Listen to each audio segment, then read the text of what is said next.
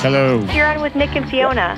Trump is the system without a mask, without disguise. This is what you Welcome get. to The Playlist, where we talk about movies and TV shows that are worth your time. I'm Fiona Williams, and I'm joined by my co-host, Nick Bassine. Nick, what are we talking about today? Fiona, today we're talking about documentaries. There's a big documentary festival coming through town, The Power of the Documentary, curated by John Pilger. And so we're going to talk about documentaries we love, why we love them so much. And then you had a chance to speak to John Pilger, and so we're going to lead into that interview. And then, of course, what we've been watching, which for me is Outlaw King with Chris Pine.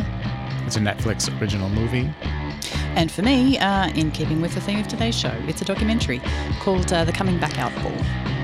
But first, documentaries. Now, this film festival, it has lots of different kinds of documentaries in it, from the heavy to the light. Are any of your favorites in there? Well, there is one that I had the chance to see called The War Game, which hasn't been shown in many places because it was actually banned for quite some time, made for the BBC in 1965. And it is a documentary because it's so factual and it documents what would happen in the event of a nuclear attack on Britain in the 1960s, in the height of the Cold War. Oh, yep, I heard about this. You know this one? Yes, yeah. That's so right. I was lucky to see it. I was at uni, I think, so it's going back a little while. And I saw it in a cinema in Paddington in Sydney. It's incredible. Yeah, just watching it and knowing the impact it had as well. We've mentioned this festival. It's called The Power of the Documentary, and they're all impactful films that, you know, have really made an impact. And yeah, that film just, it's incredible. So it's not one of my favorite documentaries of all time, but also in this festival is That Sugar Film, which is... friend of the show, Damon Gameau. Yeah, we've had him on the show. The movie's been on SBS On Demand. It was super impactful because of it it helped lead to a transformation in my life where I started eating a lot less sugar.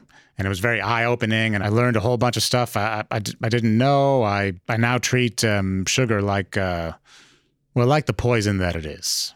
The documentaries I love, they always have something super surprising, show me something in a way I haven't seen it before, or just something totally new. And I don't know, I feel like the ones that I love the most, I feel like I've been shaken up by the end of it. And that was the case with that one. When film festivals roll around, say Sydney, Melbourne, Adelaide, I love watching documentaries with audiences. Also when they're in release, I guess.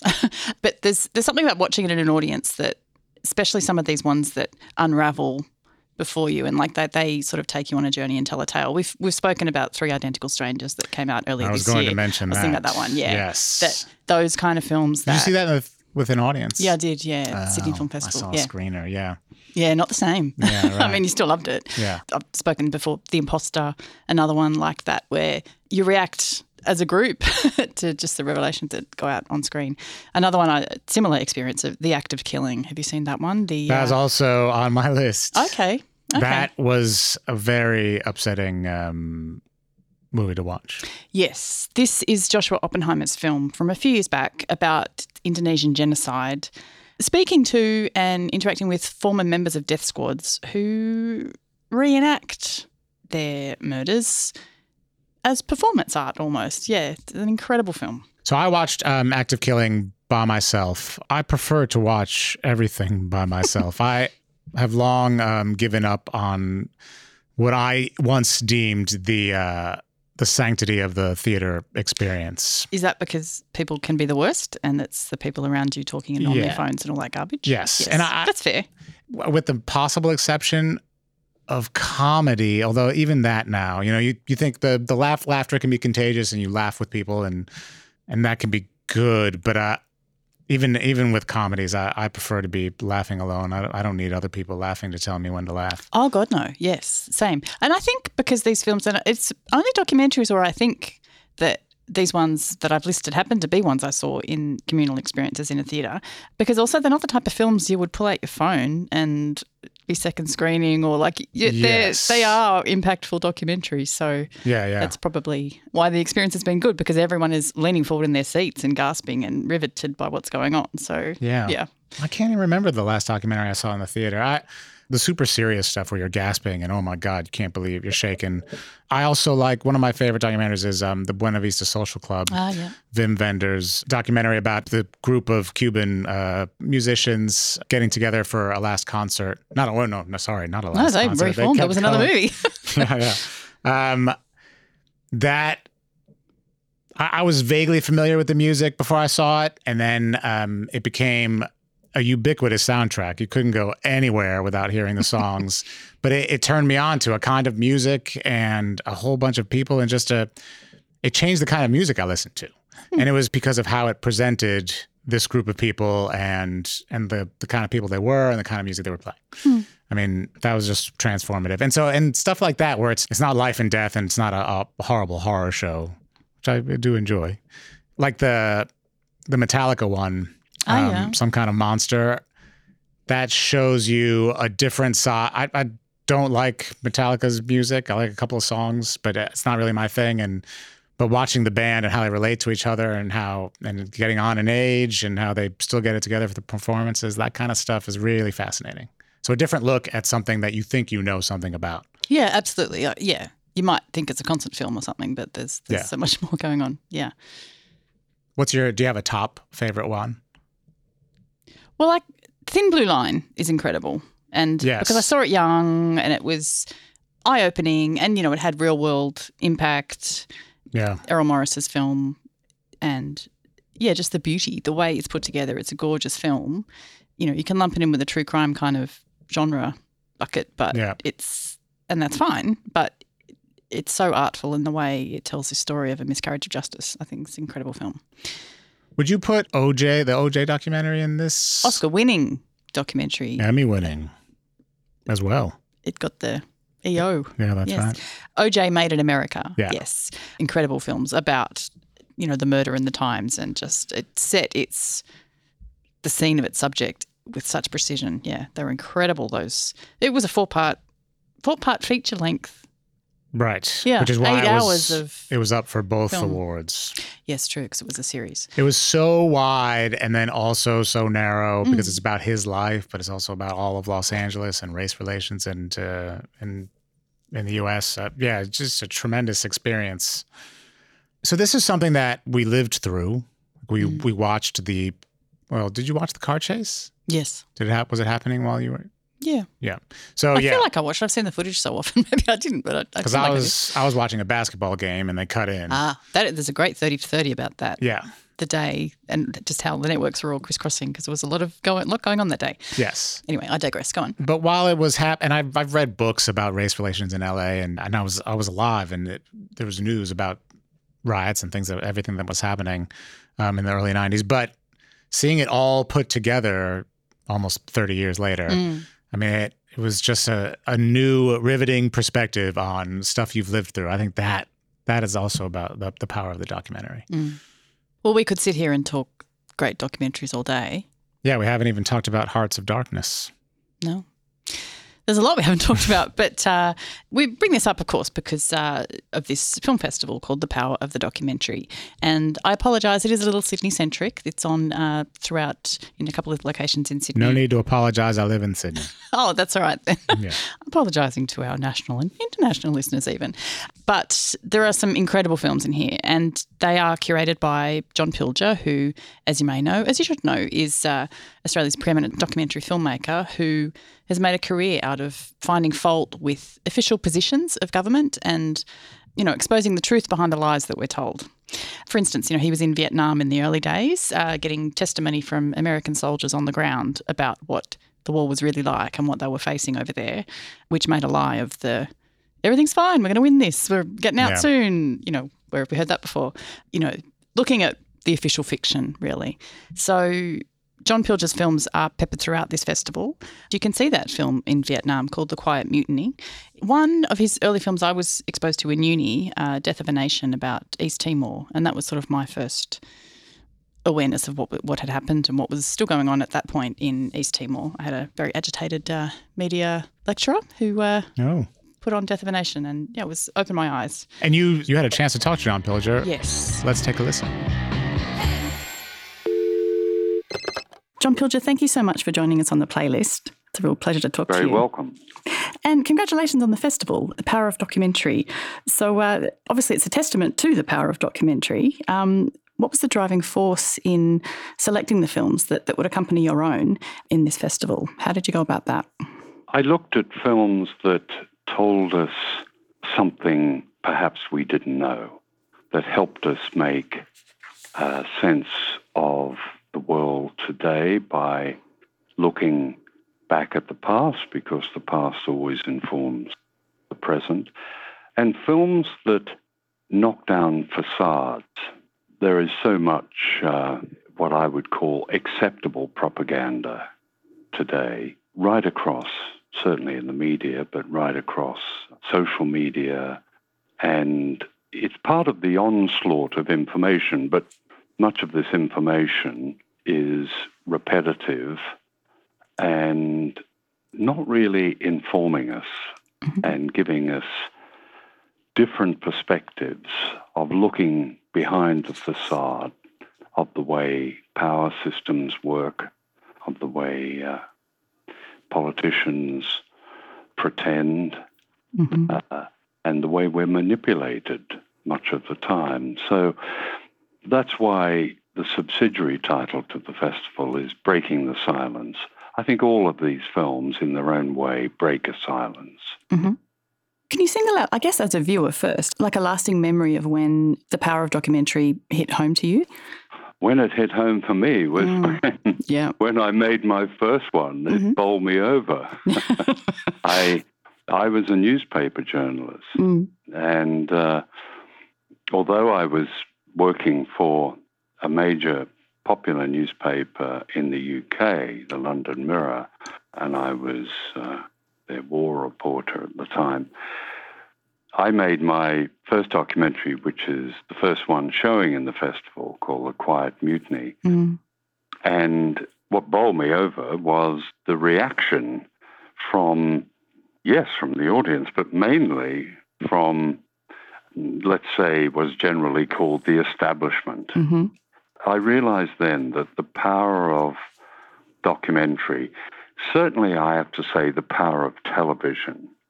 I mean, television and cinema, but they're different. Television, perhaps in those days when there weren't the distractions of social media, and television was really the center of media life. And of course, television still is our main source of information. That's true in Australia and over here.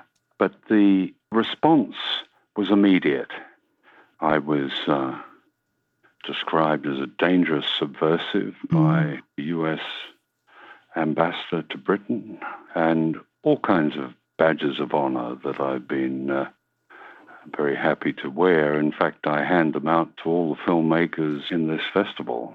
Sure. That was the reaction. It was immediate and powerful. And that was in 1970, wasn't it? That's obviously your film about the Vietnam War. You know, in 1970, making the case that the Vietnam War was, seeing the logical conclusion that would go to if the soldiers were telling you the kind of stories they were. Can you talk about that, sort of what led you over there and just the experience of getting the soldiers to open up about the realities of it that they were experiencing? Well, I was already there. I'd been reporting the war for a few years for my newspaper. So I had researched, if you like, this story for some time, and it was my colleagues and I put it up to ITV here, and they accepted it. So I'd already spent quite some time with young drafted soldiers. And what changed in Vietnam was the arrival of what they call the 1968 generation. These were drafted soldiers who came from the turmoil in the United States in the late 1960s that was very much opposed to continuing the Vietnam War. So these soldiers were a kind of imported rebellion, and once they had begun their year's tour in Vietnam, many of them became very active rebels and very violent rebels. Getting them to open up wasn't too difficult if you spent time with them, which I did. Mm-hmm. That is, you went out on patrol with them or you were on their bases with them. It wasn't difficult. Many of them, what I did in the film was I interviewed several of those who had taken part in certain, let's say, violent acts against officers, but I changed it round, or they did the interview as if referring to a third person. So in that way, they were able to disguise their identity. They very much wanted to speak about this because they felt so strongly that the enlisted officer class saw very little of the actual fighting, and they regarded themselves, the drafted men, as simply fodder in the war. It's an old story about wars, of course, but in Vietnam you had a very articulate and political generation arriving to oppose it from within. So the whole edifice of the U.S. military in Vietnam started to crumble from within, and there were a number of divisions that they never sent into any form of battle because they were so worried that the senior officers were so worried that they simply wouldn't fight. Mm-hmm. So it was a very dramatic time, and I think that rebellion was the beginning of the end of the Vietnam War, which of course took another 5 years before the US finally withdrew. Yeah. Talking about the impact of your films and certainly the public response to some of them, I'd love to get your take on the outpouring that met Year Zero, your film about Cambodia and the fall of the Khmer Rouge. And can we talk about that, sort of what that was like? Well, certainly, what happened in the wake of that film going to air? Well, you're going back to your first question about the impact. I don't think there has been other impact films, obviously, but I don't think any really compares with that. It didn't take me altogether by surprise, but it was quite extraordinary. I had a parallel career for a long time. I worked for my newspaper and I made television documentaries. And I published, mine was the first reporting, substantial reporting from, I suppose, the killing fields of Cambodia in the immediate aftermath of the Pol Pot horrors. So everything was really petrified and raw and terrible. My newspaper in London devoted 2 issues to it and devoted the whole first issue to my report and the photographs. Those, I think, were among the very few issues of the paper that sold out, which is heartening, as all the regular features, the light-hearted material had been taken out. That was in the September of 1979. In October, my film, Year Zero, The Silent Death of Cambodia, was shown on the ITV network here, and immediately afterwards, incidentally, on Channel 9 in Australia, without commercials. It's the only time that that's happened, and I have to say it was shown without commercials in Australia, which is astonishing when you look back. And the reaction to both the newspapers and television among the public was, I don't know, like an outpouring. It was quite extraordinary. After the film went out, in the first post, you must remember this is pre-digital, no email. In the first post, something like 26,000 letters arrived at ITV's offices with, in very small amounts, the equivalent of several million pounds in them. People gave their wages, their pensions, everything they give. It was very salutary. Most of the money for Cambodia came from those who could afford at least to give. It raised unsolicited, and I hadn't asked for any money, neither at ITV. It raised in dollars, in US dollars, about $55 million, a lot of money in those days. The newspaper articles alone financed the first humanitarian flights into Cambodia. So the two really, they're very interesting, both the effect of the newspaper article and the effect of the film merged and produced this great public reaction. The BBC, which was the opposition, of course, to ITV, dropped its opposition, and its major children's program started a campaign in schools across this country, which raised, among children, over £1 million. I was sort of incredulous at a lot of this, moved by it, and it reminded me something that I've never forgotten, that is the basic humanity of people, and that people are interested in faraway countries if they are able, if they're given the opportunity to relate to them directly.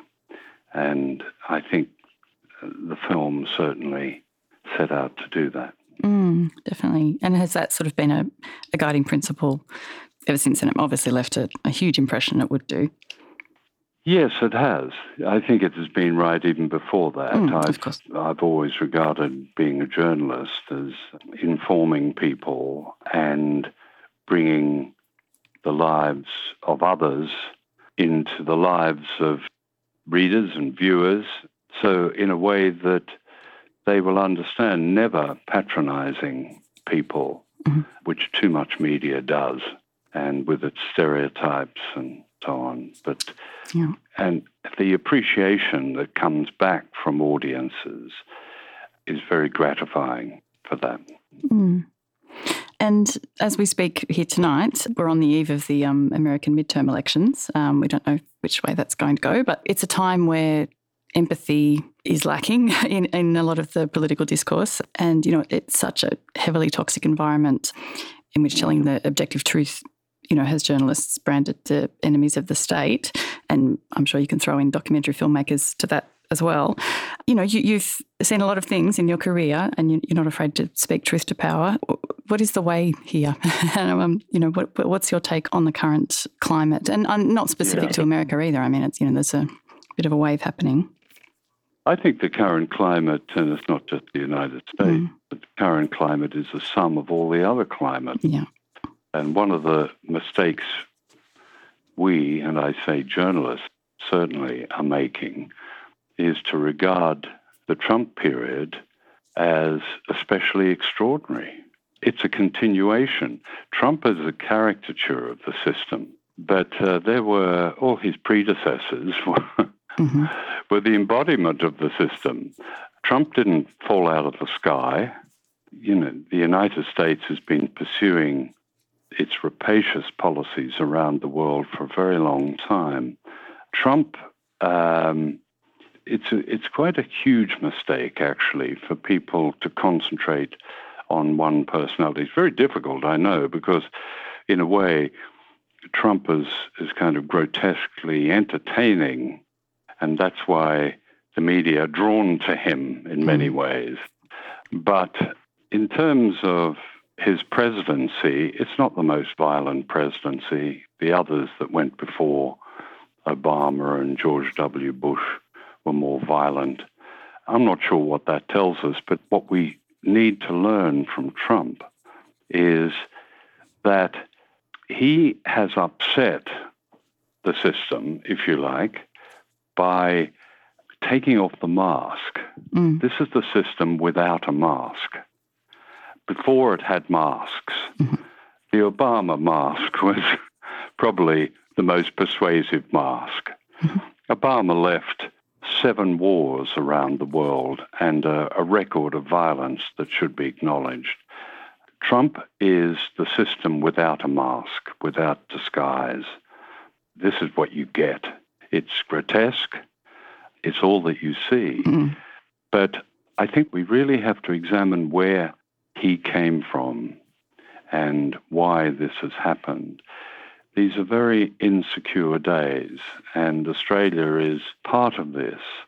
There's no reason that Australia should be insecure. It's probably the safest society in the world, but somehow its politicians have made it insecure by threatening its largest trading partner. In terms of news, the biggest news recently was the withdrawal of the United States from the Intermediate Nuclear Weapons Treaty. Mm-hmm. That's been the front line for stopping the great powers firing nuclear weapons at each other. The US has dropped that. The US has wanted to drop that for a very long time, and under Trump it has happened. It's that we really should be understanding, perhaps above all, because there's a nuclear war. All the other issues have no point. Yeah. So I think people understand that. There is a terrible insecurity among people, even people who are not impoverished. But, of course, most of the insecurity is in the divisions of society among all those at the bottom who are impoverished. And this is where I have to say, and I bring in a plug for the documentary, I think the documentary can help us to make sense of that. I think it's the one form of communication, of journalism, that can make sense of news that makes no sense. Mm-hmm. It can offer a perspective. It can ask us to stand back. And I make that plea for more documentaries. Television has fallen into the trap of thinking the documentary is a reality show a lot of the time, and it isn't. Mm-hmm. And you mentioned the nuclear treaty, and if we go down that path, then everything else is kind of a moot point. That, reminds me of The War Game, which is screening in the festival, that incredible film from 1965. Can we talk about that, sort of what impact that film had on you, and certainly to the extent that you want to include it in this festival? I sat in my sitting room here the other night and watched it again. Mm. It astonished me again. It is absolutely brilliant, almost perfect film. It's a reconstruction, but that's still documentary.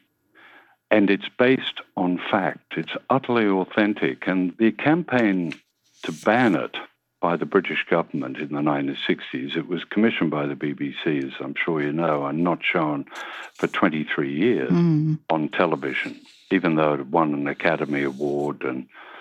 And even though the government acknowledged that it was based entirely on official documentation of what would happen to a community, and this community is in Kent, south of London, when a thermonuclear weapon landed.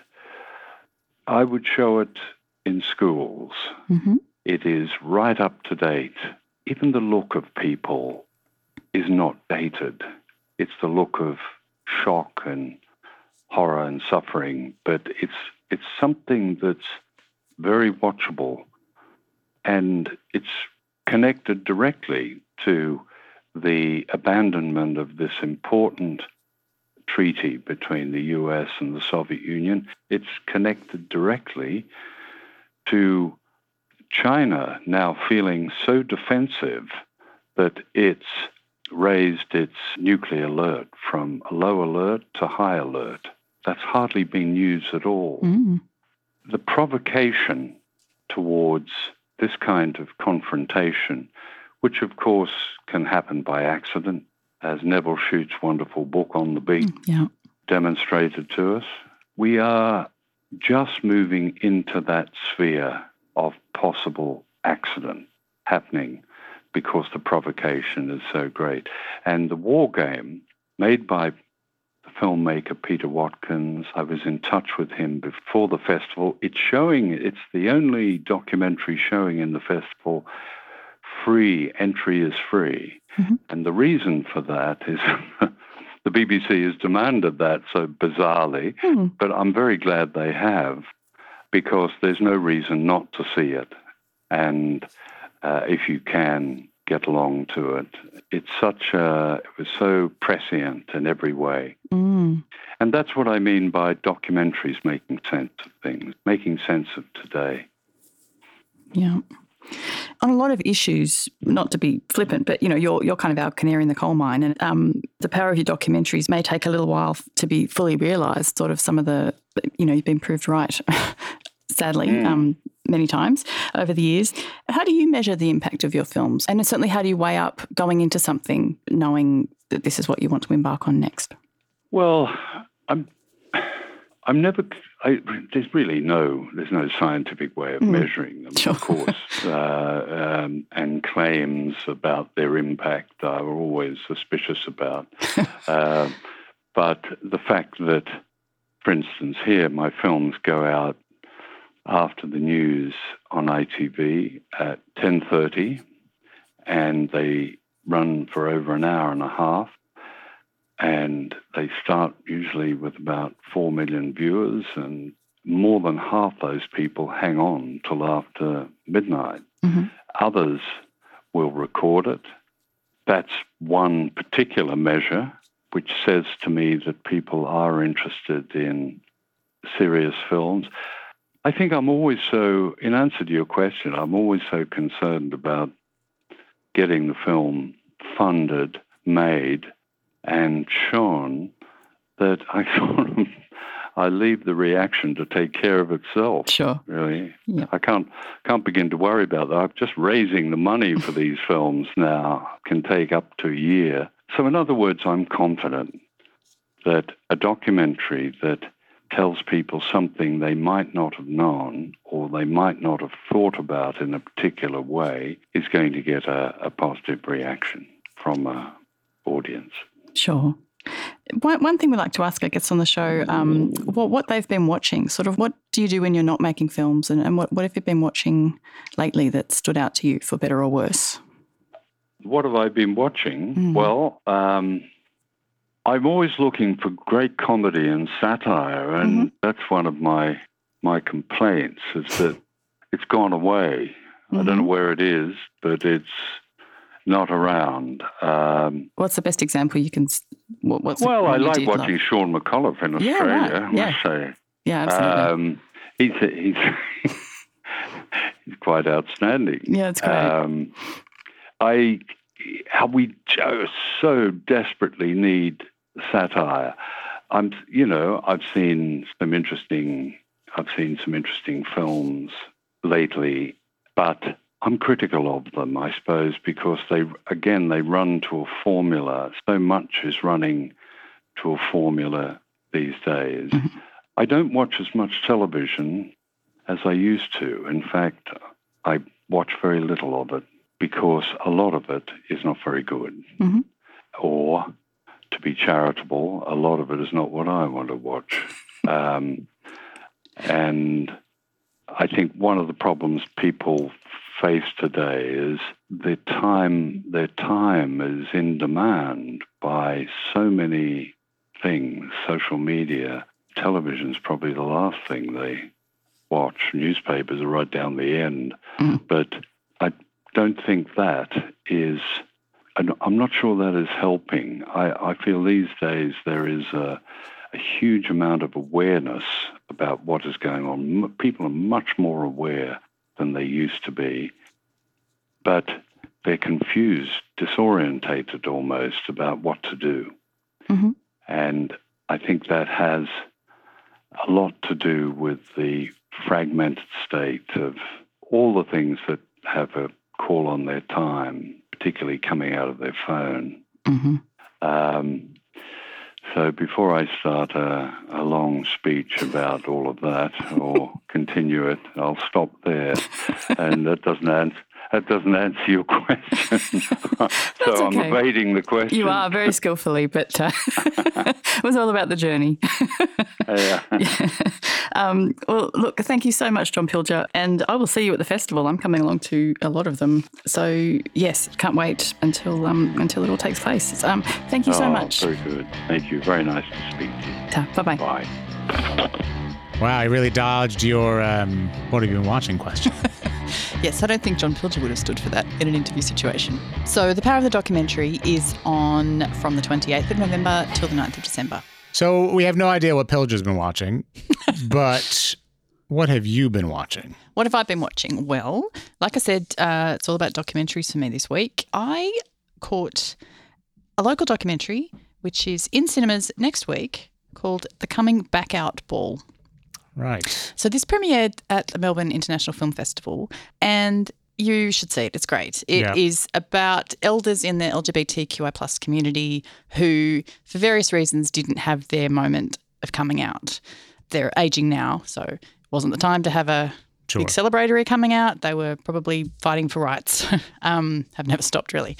And so it was an event held at Melbourne's Town Hall, and it's a ball to celebrate, acknowledge, welcome. Yeah, like it's gorgeous. It's a really... Sounds very nice. Yeah. And it also tackles issues that are coming to the fore as people age, and also divisions with labels and people. You know, it's not all harmonious, because there are so many issues at play here, because it's such a diverse community. Everyone's got different priorities. So yeah, it's a gorgeous film though. So I would encourage people to watch it. Fantastic. It's quite delightful. What have you been watching? So I watched the Netflix original movie Outlaw King, which stars Chris Pine as Robert the Bruce in the turn of the 13th century Scotland. Mm-hmm. It kind of... Chris Pine, you say? Chris Pine of Star Trek fame. I know him. And of... what else has he been in? He was in Hell or High Water. Yes. Well, it's funny you should mention that because this is a re-teaming of the Hell and High Water team. Is it? It's David Mackenzie. And because I liked Hell or High Water. Yeah, I think it's great. Although there's some questionable these good old boys are the real Americans type of stuff, which I don't always cotton to. But it was good. It's very good. And there's a great song at the end of it. So I was expecting a little bit more from this, and I didn't really like it. Is Chris Pine putting on a Scottish accent? He's got a Scottish accent. Oh. He's got a mullet. Well. I mean, it's just, if you've ever seen a version of a Braveheart type movie where it's chainmail and swords and shields, you've seen this movie. There's absolutely nothing new. I mean, I guess they're upping the violence. More than a Mel Gibson movie. Well, there's, blood and guts spilling out all over the place. Pretty gross, which I'm not that into generally. And otherwise, it's just not. I can honestly say I've never heard of it. So in preparation to talk about this, I took a look at other Netflix original movies. I haven't heard of most of them. And I started wondering about, well, how are they marketing these things? How do people find out about them? I guess it's showing up in my home screen because I have watched Braveheart 25 times. But I haven't. Mm-hmm. But no, but I was raving about Roma a couple of weeks ago. That's being called a Netflix original. But it's not, Ballad right? of Buster Scruggs is now available on Netflix as well. So they're acquiring films and then they become Netflix originals. Yeah. I mean, what's Okja? Is that a Netflix original? Yeah. Yeah. And Beasts of No Nation. Those are the good ones. And speaking of documentaries. They've got it. They'll call it that. Yeah. Okay. But there's so many of them that just look terrible. They do seem to just pump them out, yes. And I've never heard of them and I just became confused by the whole strategy. I can't figure out what is going on at Netflix. Some of them are fantastic, but so many are just, I guess they're very carefully calibrated with their algorithm to reach certain people, like that To All the Boys I've Loved Before. That was good. That YA one. And why Adam Sandler movies do so well. But anyway, it's just not that movie wasn't anything special. Okay. A little bit of a low energy beat to end it on. Yeah, we've been talking about the power of documentary, and you're kind of just proving it by watching a crappy. I loved Buena Vista Social Club. Social Club. Well, that's it for our show. Make sure you subscribe to SBS The Playlist wherever you get your podcasts. Leave us some stars, some kind words. It helps people find the show. If you want to get in touch, you can follow the show on Facebook or Twitter at SBS Movies. I'm on Twitter at Nick Bassine. I'm on Twitter at AnythingButFifi. The Playlist is produced by Dan Barrett with editing and mixing by Jeremy Wilmot. Until next week. Thanks for listening.